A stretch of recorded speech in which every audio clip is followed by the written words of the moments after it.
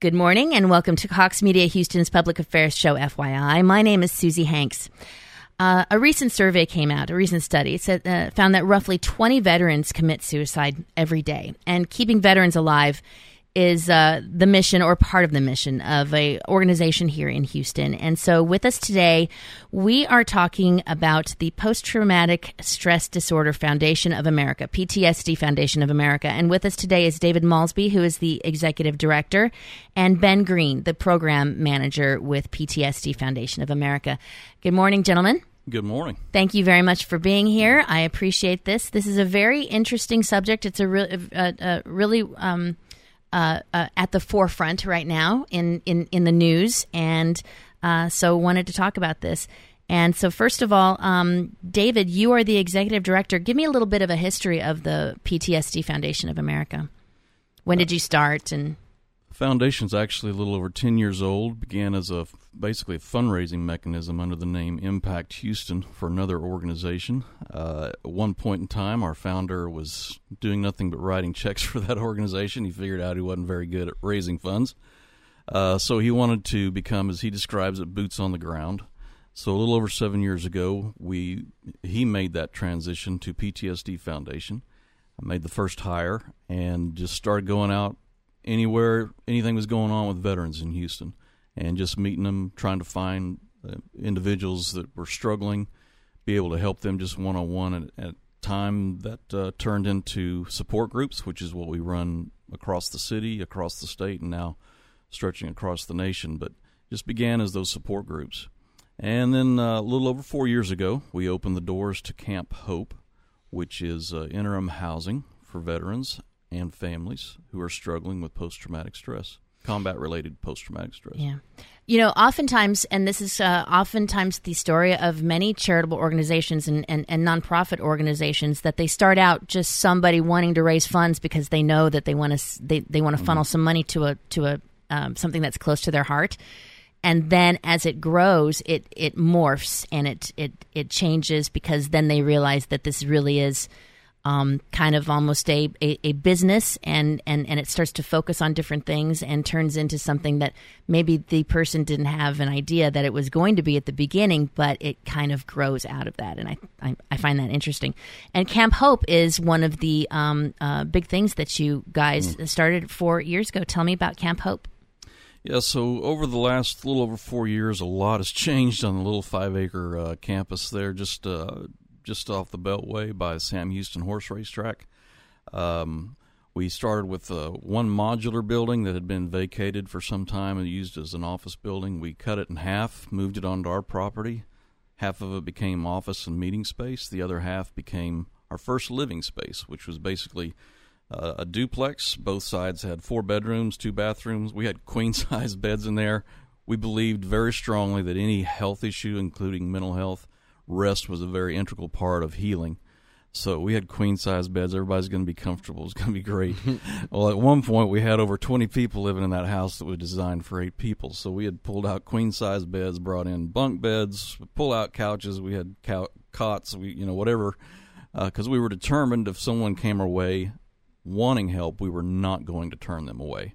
The VA's too well known now for turning folks away, and before the vet ever gets help, they become a statistic. So whatever we have to do to find a way to make it, get them off the street, living under a bridge, living in the back of their truck, whatever it is, we were going to find a way to make that happen. Now we have 4 housing units. We could house up to 80 veterans right now. We have multi-purpose building. There's a lot happening on our campus. We have a building under construction right now. It's like get tired of construction after a while, but building a new training and support group building, and a new fitness center, which our guys are very excited about, because we start the day right now putting everybody in multiple vehicles and going to the YMCA, and they start the day out there. But having the ability to do that on campus was it's going to be a great asset for us as our logistics and our guys. A lot of free time. If they have free time, they can go burn a little extra energy. Yeah. So it's much more than just a place to flop and and it's work not a out. flop house. Yeah, it's yeah. Tell us about that. There aren't, I guess, really a whole lot of rules, but we do have a few non-negotiable rules. A lot of our vets do the self-medication thing when they're struggling with PTSD. So there's a lot of rules around that. It's free of charge. We don't charge anybody, but you do a lot of work. We have classes that go on throughout the day, and they include dealing with post-traumatic stress, obviously. But we also offer other classes like anger management, resume writing, career planning, everything that's involved in getting that veteran back to a place where they can stand on their own. They don't need somebody to watch over them or be with them every hour of the day and make sure that they're taking their meds and those kind of things. So those classes take place, of course, the day. Our staff are all guys that have come through our program, so it's all peer-to-peer mentoring. And we also use a group out of Conroe called the Refuge Trauma Care Center. Those are all licensed professional counselors and psychologists, and we do a lot of small group and as well as one-on-one work with them as well. Yeah. So we provide a pretty well-rounded program, and it's pretty intense. It gets pretty passionate at times. One of the key things about our program, which is a little bit controversial in the PTSD care world, is what we call Step 4, where our guys will write out their story, which includes what was your life like before. So typically we talk about it in high school years. What was that like? How did your friends see you? What was your personality like?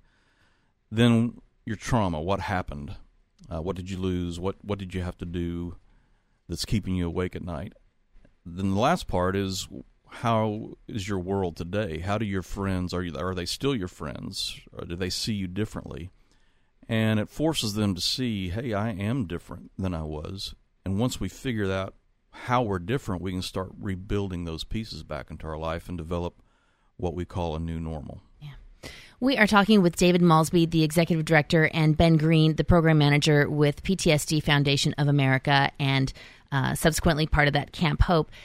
David and Ben, can I ask you about your stories? Because I know that the reasons that you are here are very because you have passion for it. So can I ask you how you guys got involved? First of all, David, because you've been were you one of the founders, or you've been in there from the beginning? I'm the lone civilian around there, which means I'm the butt of every joke. Mm-hmm. So that's fine. But my background is actually in pastoring, and this opportunity came along at a time where I was looking to make some changes in what I was doing. I like to get my hands dirty and get involved in the down and dirty and with the gritty of what's going on in this world.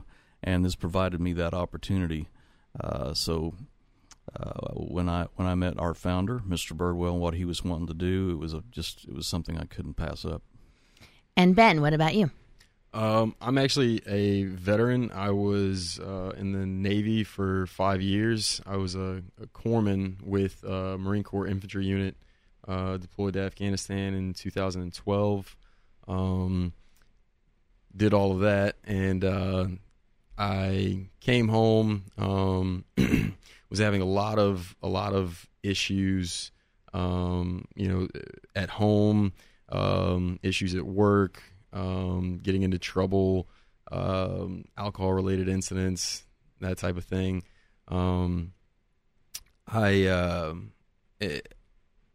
My first sergeant noticed something with me, and so he told me that it would be a good idea to go and talk to mental health. I went to mental health, and they diagnosed me with post-traumatic stress disorder right off the bat. And I didn't really want to believe that. My idea was like, oh well, they tell everybody that they have that. I'm fine. I just like to drink. And so I got out of the Navy in 2013. Moved back home to Houston, and again. Started noticing a lot more problems, mostly with anxiety and depression were big things for me. I didn't like being in public. Didn't like doing much of anything. I did a lot of self-medication, and for about 6 months, give or take, and I was actually, how I got introduced to Camp Hope and the PTSD Foundation. I was actually tricked by the man sitting to my right, and tricked is the word. It was a trick. And my grandma, my grandma, Glenda's her name. She had gotten involved with an organization called Blue Star Moms, and what that is basically, and I don't know a whole lot about it, but it's moms with sons and daughters who are serving, and they kind of get together, I think once a month or something like that, and celebrate that and support each other. And so my grandmother, she kept, when I was home, she kept telling me like, hey, I really want you to come out to one of these meetings, it'd be great. And so finally I did, because I love my grandma, and when she asks you to, you can't say no. Yeah, and so I show up, and again, the self-medication was going on, so that's probably why I didn't realize that I was the only male in the room, and that something was afoot. And the other two males in the room that showed up was David Maulsby and another guy named Derek, a veteran. And they got up there and they started talking about Camp Hope and this and that, and of course I didn't have a problem. Everyone else had the problem. And so they talked to me after the meeting. They were like, "Hey, maybe you should just come check it out." And I was talking to my grandmother about it, and she's like, "Yeah, you should definitely go and look at that place and catch a meeting or something." And I was like, nah, and I talked to my girlfriend at the time about it, and she's like, "Well, maybe it's not such a bad idea, and so you really had to be coerced into getting over there. And it's crazy because I really, like I said, I was convinced that I didn't have a problem, I didn't have an issue, because the thing was there's a couple of things.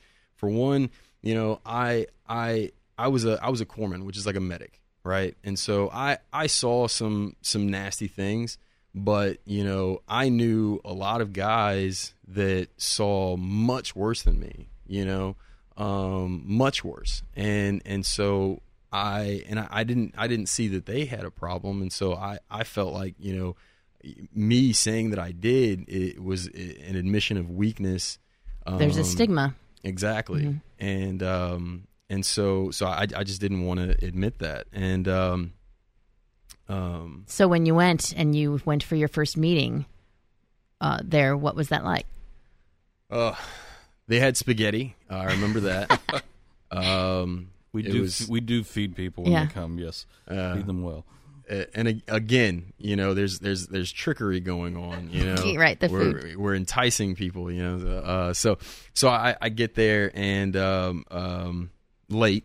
Actually, I remember that I was about 10 or 15 minutes late, and I get in and I sit down and I kind of look around the room. And most guys there were about my age, and but there were a couple of guys that were a bit older, and one of whom was a Vietnam vet, and he was giving his story, and again, remember, I already had the idea in my mind that what I went through wasn't that bad, and so I really don't I don't even really rate to be here, and then I heard his story, and I'm like, oh God, I really don't rate to be here, but that guy and a couple of other guys actually stayed and talked to me after the meeting. And the one thing that they told me, because I expressed this to them, and I was like, you guys actually did something. I didn't, I just patched a couple people up, and it's, no big deal. But and they told me, it's all relative. What may be defined as traumatic to you may not be defined as traumatic to me, and vice versa. So things that affect people in different ways. So you started to go more often.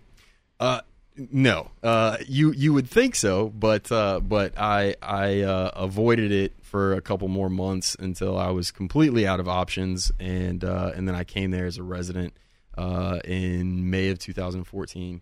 Now at that time, I was severely addicted to drugs and alcohol. I didn't go a day without drinking or getting high, and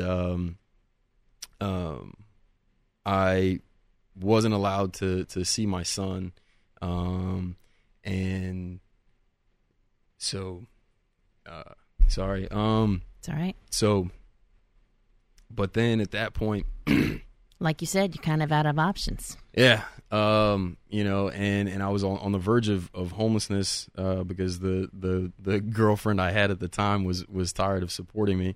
And my drug habits, and so I called Camp Hope, and they took me in, and it was the first time that I felt like I was able to just leave alone all of the lies and the facades that people put up and as defense mechanisms, and I was able to just be open and transparent, because I was around people that knew exactly where I had been, Yeah. And it was the same type of brotherhood and camaraderie that I had in the barracks in Camp Lejeune. It was the same feeling. It was that and it gave me a safe place, that I could open up and talk about these things, and then pull them out and process them. Right. We are talking with Ben Greene, who's the program manager with the PTSD Foundation of America, and David Maulsby, the executive director. And Ben, you're talking about going in there and and being able to be transparent and talking to your peers. David, you're talking about the peer-to-peer. That's what is that the basis of? It is. Very much so. Is that, there's been some talk about that being an alternative or complementary to other kinds of therapies. Can you tell me what PTSD Foundation and Camp Hope, what is your, I guess, philosophy on the peer-to-peer? Our philosophy is this: it is what works. Now, most of our vets, if not all, come in through the VA or having, working with the VA and psychs there. So many of them are on medications, some of them way, way too many medications. So what we do is we're not doctors, so we're just going to help you understand. We do have a licensed nurse there. Talk to your doctor about these meds, because you're over medicating, and some of the medications you're using are working against each other. So those medications may be necessary for a time. We're not like anti-meds, but let's not let that be the crutch. Let's not let that be the basis of your ability to function. We can function in a much higher ability if we're sober and we're clear-minded and we're not allowing some chemical to affect us. But if we learn how to deal with what we have faced in a positive way, in a healthy way, we can move forward. Yeah. Do you have an outline of treatment that is in any way certified with counselors, or how does that work? So our program is all done with the American Association of Christian Counselors. Every one of our mentors goes through a training program that's designed by them. It's a 30-hour course. Everyone that does any mentoring at all has to take the certification and must pass those tests. So it's not like we're just sitting around the campfire chit-chatting. Right. Yeah, there's some meat to what we're doing. And is there any kind of, I guess, regulation in the state or anything about these kinds of things? Is that kind of, is that enough that Well, again, so we're peer-to-peer, so we don't claim to be doctors, and we're not trying to practice medicine. We do have, again, a lot of our guys work with doctors, but most of them really don't want to deal with them. Mm-hmm. I could tell you stories all day long of guys going into the VA, having to tell their story to somebody for their VA ratings, disability ratings, and feeling very judged just going through the process. And it's very detrimental. And you would think that after all these years, we could learn how to handle that process better. So we help our vets walk through that process, and we've met some great people within the VA system that can help with that. But it's all ours is strictly peer-to-peer. Do you have any referral organizations that refer people to you? Yes, well, we get a lot from the VA, straight from the psych ward of the VA hospital. They send them right over to you. We also work very closely with the veterans courts. We have 2 veterans courts here in Houston, a felony court as well as a misdemeanor court, as well as Montgomery County's court system. We work really, really well with those and get a lot of vets from those programs. And then you mentioned earlier an affiliation with an organization of behavioral therapists. Yes, correct. And who is that? It's the Refuge Counseling Center. All of our vets and all of our staff actually attend there at least weekly. Yeah. Okay. I wanted to ask because the Post-Traumatic Stress PTSD Foundation of America a few years ago had a director of counseling who was actually at one point charged with falsifying medical records. He wasn't who he said he was. He was in the military, but he wasn't. He hadn't gone through the experiences that he said that he did, and he was. I think it was it it didn't go so far as stolen valor, but he was charged with falsifying some records. And I wanted to know, at the time you didn't know that it was going on. Can you tell me a little bit about that time? Well, once he owned up to the falsification of what he was saying, which again was just a great exacerbation of what his service actually was, he immediately resigned, went straight into a healthcare facility, went through the process. He was charged by the FBI, went through all that, incarcerated for some period of time for what he did. So he paid his crimes, paid the price for his crimes. As far as we were concerned, none of the exacerbation of his story meant anything to us as far as that wasn't why we had hired him. It wasn't because of the stories he was telling. But I will tell you this, and I understand, I truly do. I understand why a lot of veterans are upset by that, and I completely get that. What they don't know is this guy very sacrificially gave of himself and his time, and he and I on more than one occasion did some things that were, a little bit risky to get to somebody before they became a statistic, and he was very willing to do that. What he did was completely wrong in regard to falsifying who he was, but at the time he was not working for us because of any of that. Mm-hmm. But clearly, those ties have been severed. Right. Well, there would be some people who would question, how does the director of counseling for the PTSD Foundation of America get to be the director of counseling when he is in fact making everything up? He wasn't making everything up. Well, he was making up getting Bronze Star and Purple Heart and all sorts of things. And again, when we hired him, none of that was ever discussed. Mm-hmm. It was never a point of discussion. Mm-hmm. But we did learn a lot from that. Yeah. And there's a lot of things that we do differently now in our hiring process. Verification of their DD-214, which is basically what he was charged with. He had falsified his 214, which is a government document that gives your military record. So we verify those before we hire. Okay. And had he gone through the certification to be the Christian certification? Yes, to be the counselor. He had gone through sure that. Did. Mm-hmm. So now that you do that and you double check that, at the time there was also some questions about the finances, and the reason I'm bringing this up because it was absolutely it's a matter of public record, and sure. I think a lot of people want to know absolutely. How that has come out. So tell us about that. Well, first of all, if people want to believe what they read in the Chronicle, I guess that's up to them. Well, it's not. We're not here to bash the Chronicle. We're talking about the indictments and actually the only indictment financial was for one individual falsifying a document. Right. The other indictments were proven to be false. The statement that we owed the state money was false. The statement the state actually owed us money, not us owing them. So is a complete 180 reported from what the actual truth was. Okay. You lost some sponsors and you lost some board members at the time, but you've correct. Kind of changed some things and gotten some back and also made some changes. Tell me about that. Yeah, so there's always some folks that at any hint of a question, they're gonna make a clean break. So that's fine.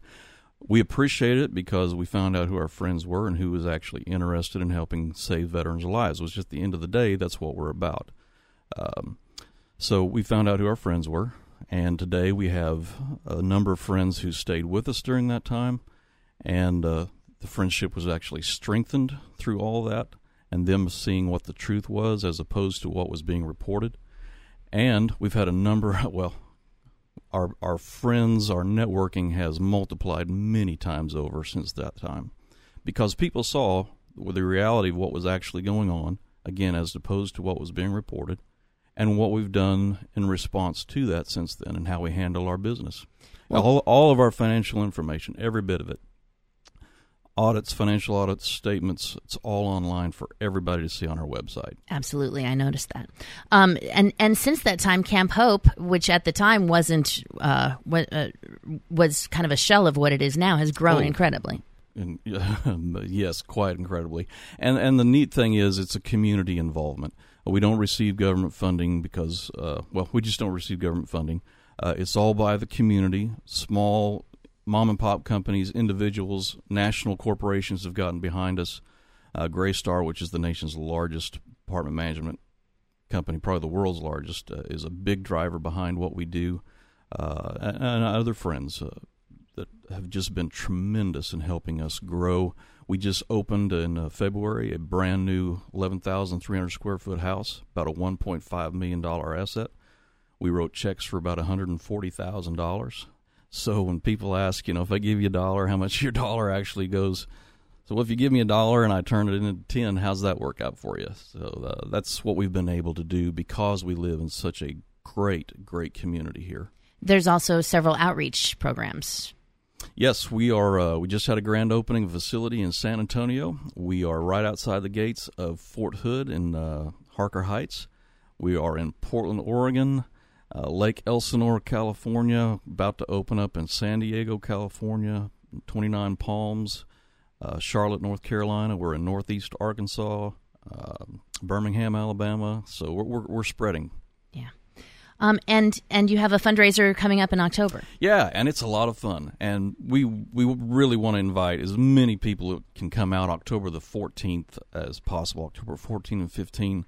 It's a lot of fun. It's a big barbecue cook-off, and what can you say? It's free barbecue, and it's a very family-friendly environment. It's a lot of fun, but it gives people a chance to be on our campus and see what's going on there and see for themselves what's actually happening. Meeting some of our veterans, and just a lot of networking, a lot of great times, kid-friendly activities going on Saturday. We invite the community out. It's a lot of fun. And finally, how many people have you helped? How many people have been through? We've had over 300 residents at Camp Hope, plus hundreds and hundreds more who've attended our support groups in other locations, as well as support groups we have at Tuesday night and Thursday night that's open to the public at Camp Hope. But over 300 residents live at Camp Hope. To our knowledge, we've not lost one of those to suicide, which is it's groundbreaking kind of statistic in the world of really. Have combat. Any of them gone off the grid or disappeared, or that there's a few that we wish were making different choices than they're making today, but at the end of the day they're alive. They've made the choice to at least live however they choose to live, where we don't get to make those choices for them, but they're alive. Ben, is it exclusively men, or are there women involved as well, women veterans? Right now we do not house female veterans, we have partnered with the Lotus Project. They house female veterans, but female veterans that qualify are more than welcome to attend our combat trauma support groups on Tuesdays and Thursdays. And there's qualifications. What are they? Just quickly. Yeah, the qualification is a DD-214 that reflects a deployment to a combat theater. Yeah, and that's it. Mm-hmm. Well, I want to thank you guys very much for coming in. We've kind of run out of time. Thank you for answering some of the tough questions, but also thank you for the good work that you continue to do. And I have to say that there is a lot of transparency. You have a lot of information out there for people to look at, and you provided it to me as well, and I want to thank you for that. But thank you for being here this morning. Can you give me the contact information if anybody might be listening who might want to come and see you, or who might want to get a hold of their kids or their husbands or their boyfriends or their daughters to come and get some help like you got, Ben? Sure. Our website's always a good place to go, ptsdusa.org. We have a Veterans Crisis Line, and it is a crisis line, but is answered by combat vets, and it's 877-717-7873. 877-717-7873. And for general questions, the number is 832-912-4429. Okay. Ben Greene and David Maulsby with the PTSD Foundation of America and Camp Hope. Thank you very much. Thank you. My name is Susie Hanks, and you've been listening to FYI. Spin your passion into a business with Shopify and break sales records with the world's best converting checkout. Let's hear that one more time. The world's best converting checkout. Shopify's legendary checkout makes it easier for customers to shop on your website, across social media, and everywhere in between. Now that's music to your ears. Any way you spin it, you can be a smash hit with Shopify. Start your $1 a month trial today at shopify.com/records.